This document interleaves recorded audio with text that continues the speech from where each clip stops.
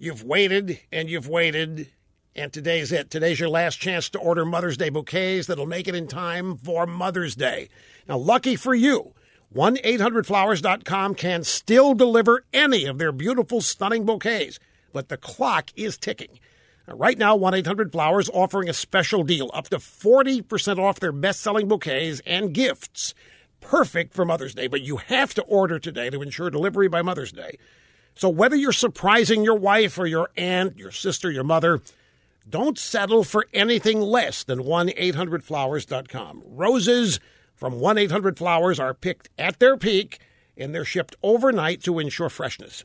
To get these beautiful bouquets, these arrangements, other Mother's Day gifts for up to 40% off, go to 1-800-Flowers.com, click on the radio icon, enter the code RUSH. It's that simple. 1-800-Flowers.com, code RUSH. Don't delay, though. You have to order today.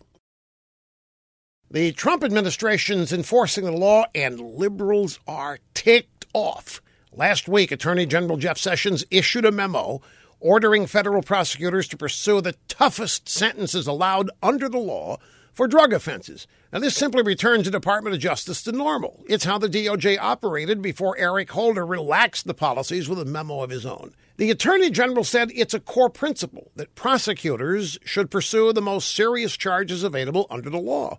Doing so is moral, it's just, it's the right thing to do, and it'll produce consistent outcomes. Sessions allows some wiggle room. If prosecutors don't think the toughest sentences should be applied in a case, they can explain their decision to his office for approval.